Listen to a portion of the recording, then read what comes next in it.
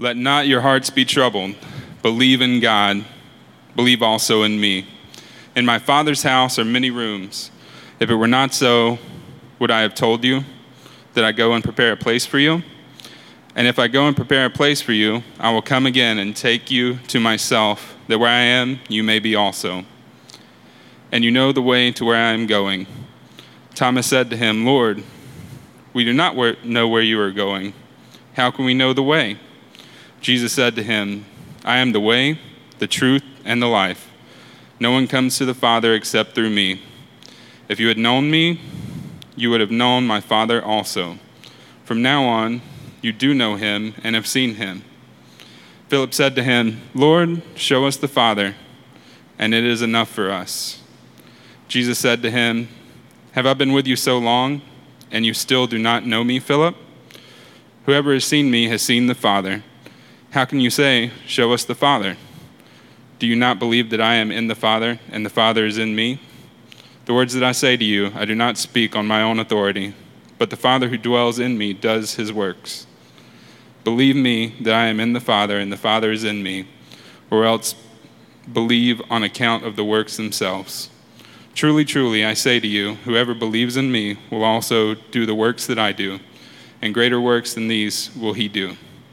Because I am going to the Father, whatever you ask in my name, this I will do, that the Father may be glorified in the Son. If you ask me anything in my name, I will do it. These are the words of the Lord. Father, I thank you so much that you sent your only Son, and that, Jesus, you spent 3 years of your life with John. And John listened to these words, and through your Holy Spirit wrote them down for us today. These words talk about troubled hearts. Father, it's exciting to see new people become part of a church family, but many of us are struggling with a restless heart. We need good news. Send your Holy Spirit so that your word would be our rule, that Jesus would be our Savior. We would see his beauty today. In Christ's name we pray. Amen. Well, with your Bibles open, please be seated. I hope that you had a chance, if you're a visitor, to get one of the Bibles that we give out. As I preach and as Daryl preaches, we want you to interact with that Bible. We put things on the screen so you interact, but bring a pen, circle things, underline things, wrestle with the Scripture. We want you to enter it and let it enter you. The question I'd like to start with today is this: what troubles your heart? What troubles your heart? We've met this word before, and we've talked about the Greek word is this image of a horse. Horses are very social, but when they get threatened, that fight or flight response, they want to run. Troubled is an incredibly powerful, extreme emotion. It's when you are in extreme distress because your trust is threatened. Your trust is threatened.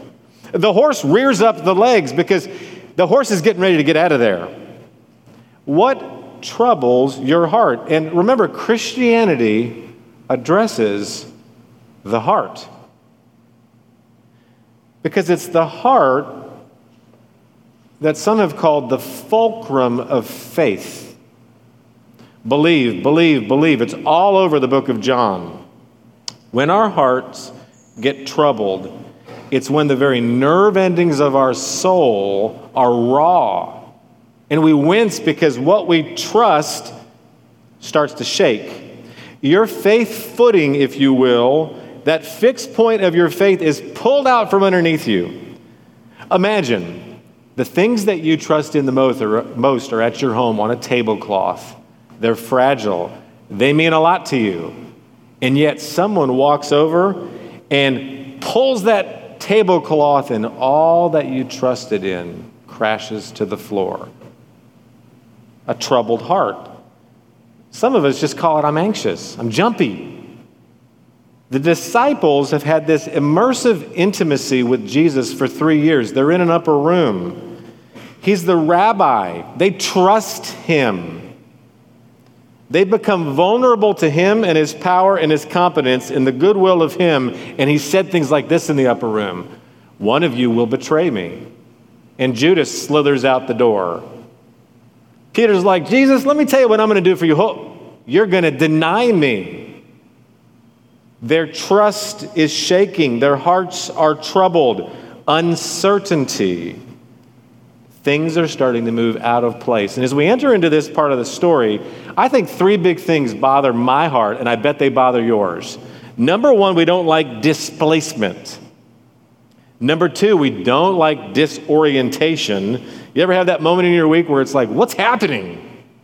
And number three, we don't like disability. We don't want to feel powerless.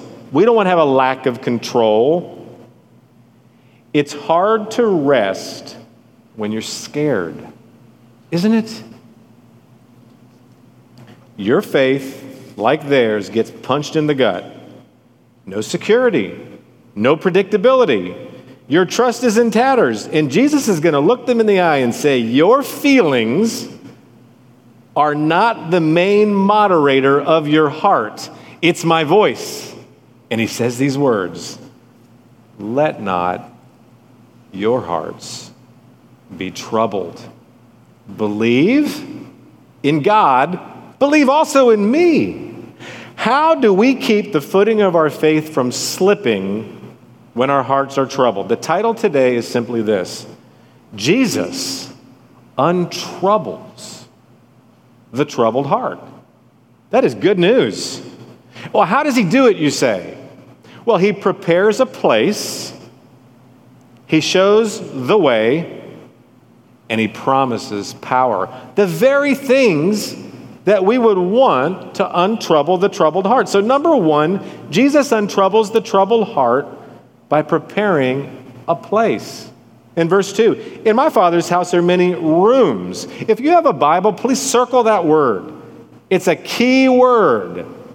There are many rooms. If it weren't so, would I not have told you that I go to prepare a place for you? Remember, we don't like feeling out of place. We don't like it when our things are out of place. What if you opened your dryer and your spouse or someone you know played a trick on you and put some eggs in your dryer? Like right out of the carton, just place 3 or 4 in there, and wouldn't all of you go, this is out of place? Like, this is weird. And I hope you wouldn't start the thing.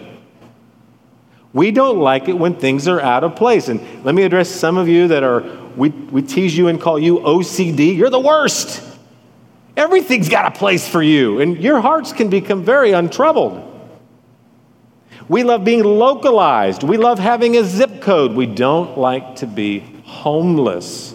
Now, I know that these cell phones that we all love, I know that they make our life easier, but I've been experiencing displacement with this thing. Have you? They permit me to be everywhere. You know, this morning I can check on the unit at the hospital, and my unit can text me. It, in some ways, allows me to be everywhere, but when I'm there, I'm not here. So I try not to look at it during church. We love belonging. Just like our members, thank you, we love to be embedded in a story, a textured story, even if it has pain and you got to love new people. We want to be placed in a plot. Don't you love your home? Your home. You come to my home, I've got my chair. Do you have your chair? Your blanket? Oh, I have my pillows, and I know when I get the wrong one. Your mug, your towel. The Father's house has many rooms. Now, let's be careful with the interpretation. A lot of you grew up with a translation called the King James Version, and you would say it this way: in my Father's house are many mansions. And you're like every American, woo, Jesus the carpenter, I can't wait for the luxury of my mansion. Bring it on, Jesus. Once again, I ask you to circle that word rooms, because Jesus the carpenter is not going off to build you a big house. Sorry. I know we want an extravagant estate that satisfies the paradise of pleasures of being an American. But this is not really what Jesus is promising. It's better. Abode. That's what the word means. It's a home someone actually lives in. So the word room is the word mone. It's a staying, resting, permanent place. Oh, it's so much better than a mansion you might sell or it might break down on you. See, in that culture, the father would sacrifice his living and add rooms, mones, for his children and their wives to join his presence. Oh, it's a very different thing that Jesus is saying. This takes us back to the garden, by the way, this desire for place. By garden, I mean the Christian story. Do you know it? The Bible starts off with these really weird Hebrew words. It says everything was tohu va bohu. What does that mean? It means everything was formless and void. What if I told you, I want you to live the rest of your life on a vacant lot? The kind that's got the cracks and all you got on there are maybe some old carts from a shopping mall that's long been gone. Everything was formless and void. But then Jesus and the Father and the Spirit start to relate, and they create light. And they create animals and food and a garden in the presence of God. And they don't make a house, they make a home, they make a garden. A family of loving lives mutually indwelling one another. John 14:23, Jesus says it like this. Jesus answered him, if anyone loves me, he'll keep my word, and my Father will love him. We'll come to him and make our abode with him, home, mone. So we're going to stay with you, the permanent resting place. But it gets better. Look at verse 3. If I go and prepare a place for you, I'll come again and take you to myself. And where I am, you may be also. Now, some of you are saying, where is this place? Does place refer to heaven? Yes and no. Yes, because in part, this is a future promise. It will fill our restless heart with present peace to know that in the future there is a heaven. But no, there is a clue given, the word prepare. Jesus will die, that's the immediate reference, to make a place ready in advance. His death will give life. So the Father's house is referring to the temple of Jesus' body. That's the more immediate reference. And Jesus' body is the church, the indwelling place. To experience the permanent presence of the Father, the Son, and the Spirit. So Jesus untroubles the troubled heart by promising a place for the displaced. And some of you undervalue this good news of place because you underestimate the predicament of placelessness. Let's look at number 2. Jesus untroubles the troubled heart by showing the way. Troubled means you get really confused. Have you ever lost your way? I'm preparing for a marathon. I've never done it. And a few weeks ago, it was 95 degrees. And my wife always tells me, don't go running in 95. And I'm like, I got my water. And I went out to run. And as I ran, I came across a young teenage boy who was just disoriented. And I said, are you okay? And he says, I kind of got ahead of my coach and I'm so thirsty. And I had to thinking to myself, I've only got enough water for me. But I decided I'll give him a sip. He took my water and he drank the whole thing. He took off like a bunny rabbit. And I'm like, I don't got any. So I start to jog on a path I'd been on over and over and over, and I lost my way. And I turned around and I jogged for about a mile and I lost my way again, and I was confused. And I saw a reference point, like I've run by this multiple times, and the reference point brought me back. And of course I got home and my wife's like, I told you not to run in 95. Have you ever lost your way where you get confused? Verse 4, Jesus tells his disciples, You know the way to where I'm going. Now he's referring to what he's been telling them over and over again. I'm taking the road to the cross. And in verse 5, Thomas says to him, Lord, we don't know where you're going. How do we know the way? And let's listen to Thomas.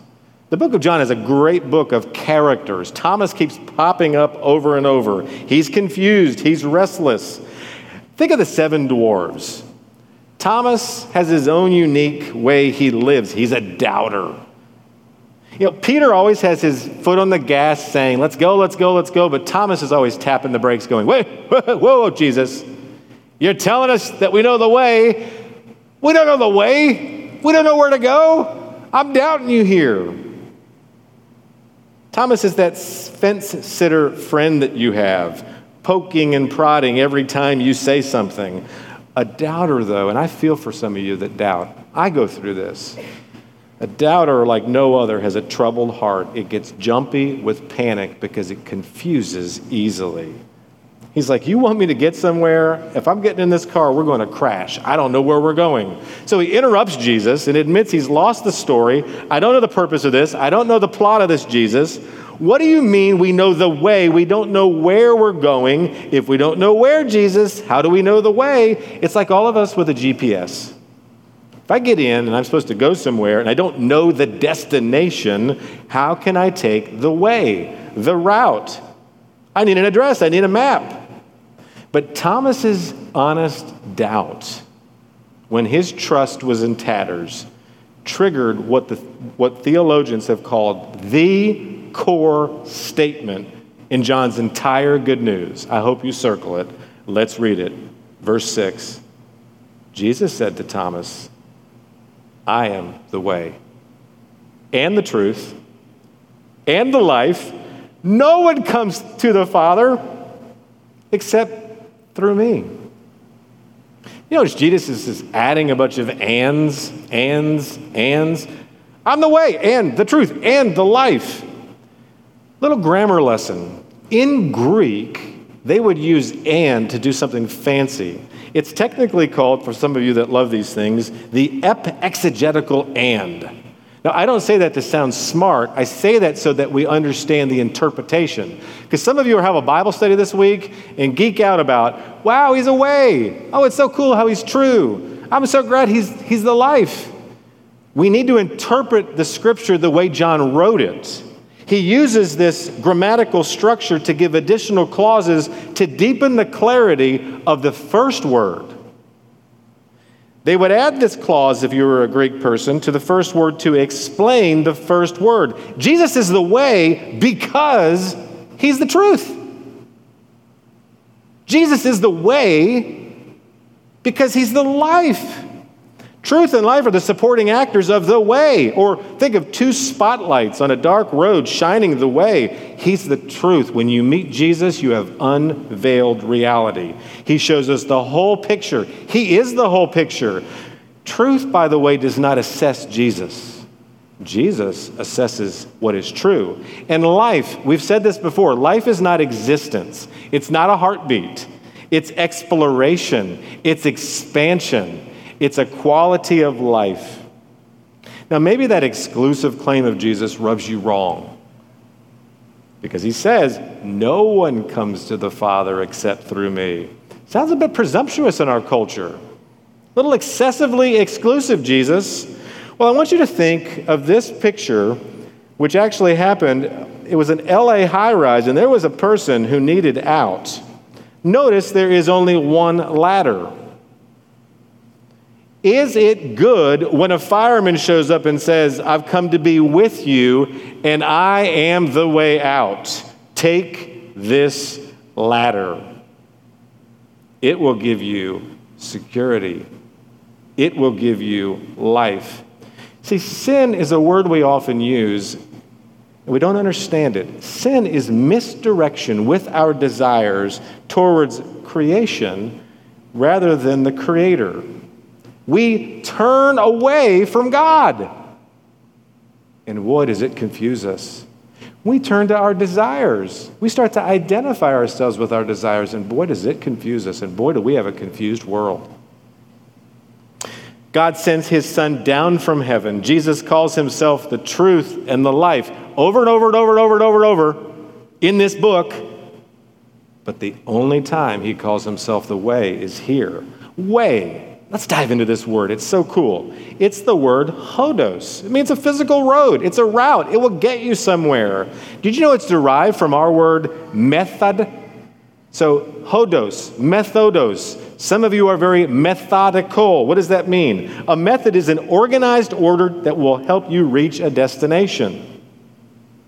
I know Christianity has all these parts, but I want you to think of a puzzle ball. One of my professors said Christianity is hard to really feel like it's the way, but if you think of a puzzle ball, some pieces are T-shaped, others are H-shaped, others are bizarre, but if you put together a puzzle ball in a specific order, in precisely the right way, you will get a sphere. It'll come together. When you consider the individual distinctive teachings of Christianity in isolation, they can be confusing. But when you bring them together like this, God is a good creator. Mankind turned on God and committed cosmic treason. But God became a human being to die for his enemies. And he resurrected, making a new and living way. Put them together and you become unconfused. But don't forget the destination. The destination, when you trust the way, is the Father. Direction is not so much getting you somewhere, it's getting you to someone. Philip now interrupts Jesus. Oh, okay, the Father's the destination? Verse 8. Lord, show us the Father. That'll be enough for us. And Jesus asks Philip a series of 3 questions. Remember, Jesus is going to get crucified very soon. And he's still engaged to question those that he's trying to teach. He will give 3 questions to Philip and give him a command. Verse 9, Jesus says to him, have I been with you so long and you still don't know me, Philip? Whoever has seen me has seen the Father. How can you say, show us the Father? In the beginning of John's gospel, he says the Son has known the Father for eternity. Wouldn't it be wise to go to Jesus to know the Father? Verse 10, second question, Philip. Do you not believe that I'm in the Father and the Father's in me? And then verse 11, he gives a command. Believe me that I'm in the Father and the Father is in me.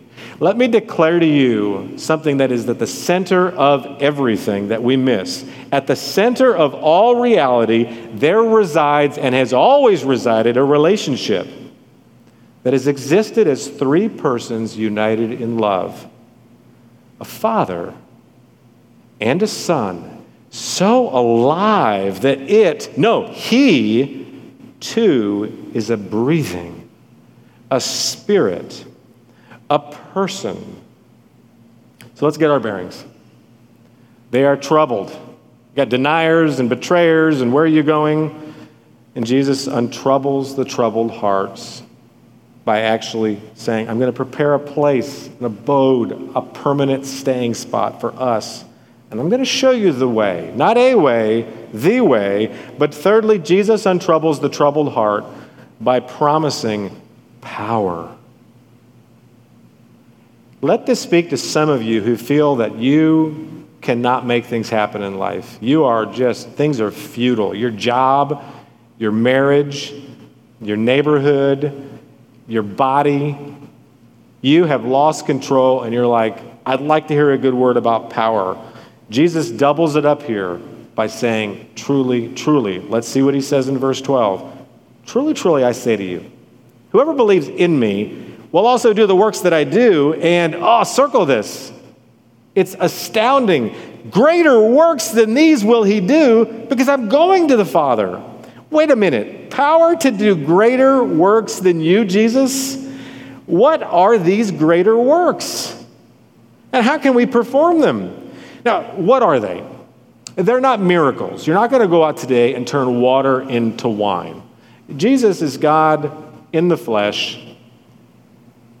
Only Jesus is God. Jesus created every molecule and controls every millisecond. That's not what you're going to get. The greater works are announcing and applying the benefit of the greatest work of what Christ did in his death, in his resurrection, and in his ascension, and the fact that he now reigns as King of the universe. Greater works are the extensive spread of the good news to all nations. Do you know that Peter will go out? Peter, the denier. And he'll tell the story of Jesus, and 3,000 people. We saw 5 people today join the church. Peter goes out, announces the greater work of Christ, and 3,000 people show up. I love an old Baptist named Spurgeon. In his life, 20,000 people said, I am taking the way. I know we're in a period of a great de-churching, and people are going, I don't want the commitment, I can't do it. But people are coming back. And you, all of you out there, can do the greater work of announcing your allegiance to Jesus Christ and what Christ has done. The greater work. Well, how? Will we get this power? How are we going to do it? Jesus says, because, circle that word, I'm going to the Father. What does that mean? I'm going to the Father. Jesus' going is going to alter the structures of reality. Jesus will die on a cross and defeat death. Jesus will be shamed so that you who believe in Jesus will never be shamed. You will live eternally with honor. When Jesus died, sin lost its stranglehold on sinners. Death lost its grip on sinners. This is good news. Evil became destabilized. Evil became restless when he was on that cross. The life of Jesus was handed over to death, but death would be dealt a final blow. He would resurrect. He would ascend. That sequence of historical events altered reality, and all is different now. There's a new reality. The power of the kingdom is let loose through us, the church, into the world, but there's more. There is more than just a new reality. Jesus says, now you have new resources. How will you plug into this power? Trust and ask. Trust. Truly, truly, whenever John has Jesus say one of these, there's a new powerful insight. Truly, truly, whoever believes in me will also do. Well, first we have to believe. Jesus already said back in John 7, take a look at that later today, that if you believe in him, out of your heart will flow rivers of living water. This he said about the Spirit. Jesus does not promise you help, all of us that get very, very scared and troubled when we want power. He does not promise you help. He promises you a helper, the Holy Spirit. And let me say this slowly, and I hope you believe this. Because the Spirit is in us, everything he is in us. I want to say it again. Because the Spirit is in us, everything he is in us. This is good news. The Spirit can make you love when you don't have the power to love that person. Spirit can give you joy when you're depressed. The Spirit can give you peace when your circumstances are like that dude in the Maui fire, where it's like, I was trying to get away from the fire and the water was all raging and there were embers above and there was a fire below. You can be in the middle of that this week and experience the joy of the Father loving you, the Son right there with you, the Spirit in you. Oh, grow this. Out of your filling as a river, you're not a reservoir, rivers of living water will flow out of you. You'll share, you'll splash in that water, you'll clean, you'll fill. Greater works, Jesus is promising it. But he says, trust and ask. I have to make a confession. I know this stuff and it fires me up, but I often don't ask. Trust and ask. Worry, which is what I do, is a facade for action. Verse 13, and whatever you ask in my name, this I will do, that the Father may be glorified in the Son. That little grammatical coordinating conjunction, and, tells you that what follows is directly related and on equal footing with what was preceded. Related to the greater works of gospel expansion, I will do whatever you ask. It's got to relate to gospel expansion. I will do whatever you ask. Some Christians get all excited about, I can ask Jesus for anything. But imagine a blank check. Jesus is not going, blank check, everybody. Tell me what you want. Reminds me of a college student. Imagine all my kids went off to college. Imagine if one of them, I sent them off to college and I said to them, in respect to your earning your degree, I will provide you what you ask for. But the kid calls back 2 weeks later and says, Dad, I need some more money for some extra pizza. Dad, I got to get ski boots because I'm up in Boone. Dad, I want to get a car that's not an old clunker. I like it to be a little fancy. Come on, Dad. No. But if the child asks, Dad, I need a book that I didn't realize I needed. Can I use your credit card with your name to further the goals of the education that I know you want me to get so I can glorify God?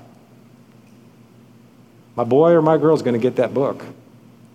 Whatever you ask in my name, I will do it. And I have to confess to all of you, I rarely pray saying, God, I get stuck in worry. I know all this about altered structures of reality. I don't ask. What stops us from asking in his name? Ask Jesus in his name for anything. He promises power. He has all authority. We are his authorized agents. If you ask me anything in my name, I will do it. So how's your heart doing today? How's your heart doing today? Has it been troubled? Do you believe he prepares a place for you? Do you believe he's a way to that place? Do you believe that he provides power? It'll come down to who you know and who you trust. You have to be in him. I want to end with a story. Imagine that you get to know me, and we get into a really good relationship. And I tell you, after I find out that you got a new job in Monroe, and you tell me that your car isn't the greatest, and your phone keeps not working well, I'm like, hey, you know me. My mom and dad live in Monroe. And if you ever have any problems, if you met mom and dad, mom likes to cook food, dad likes to talk, mom and dad will love on you. Well, if he's driving home from work and he doesn't know Monroe and the car breaks down and he picks up his phone and he forgot to charge it and it's glitching, but he goes, wait a minute, Howard told me where they live. I know the way. Walks over, knocks on dad's door, and dad opens the door and says, I don't know you. All that person would have to say is, I know your boy, and he's told me the way to your place. Well, come on in. Me, my dad, and mom, they've never met a stranger. But knowing that that individual knows me, is in a relationship with me, my dad and mom say, let's charge your phone. Use our power. Sit down and eat. Stay a while. Your car is broken? We'll help you figure that out. It's okay. Stay. Let's get to know you because you know our son. Jesus gave 3 truths to untrouble your troubled hearts. And there are many rooms. There's room for more. Turn around. Follow me, says Jesus. I'm the way home, your true home, and you are welcome to come all the way in. Would you pray with me? Oh, Father, I'm convicted. I'm so thankful that John wrote these words down. These really happened. I'm so thankful, Lord. Lord, untrouble our hearts with this good news today. Lord, wake us up to be a praying people, and start with me. Father, I want to come to your throne so often through the Son that you're like, are you here again? Really?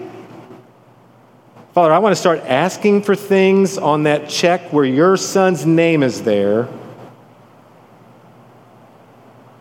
Reality has been altered and the greater works are happening. Give us the faith to see this. In Christ's name we pray. Amen.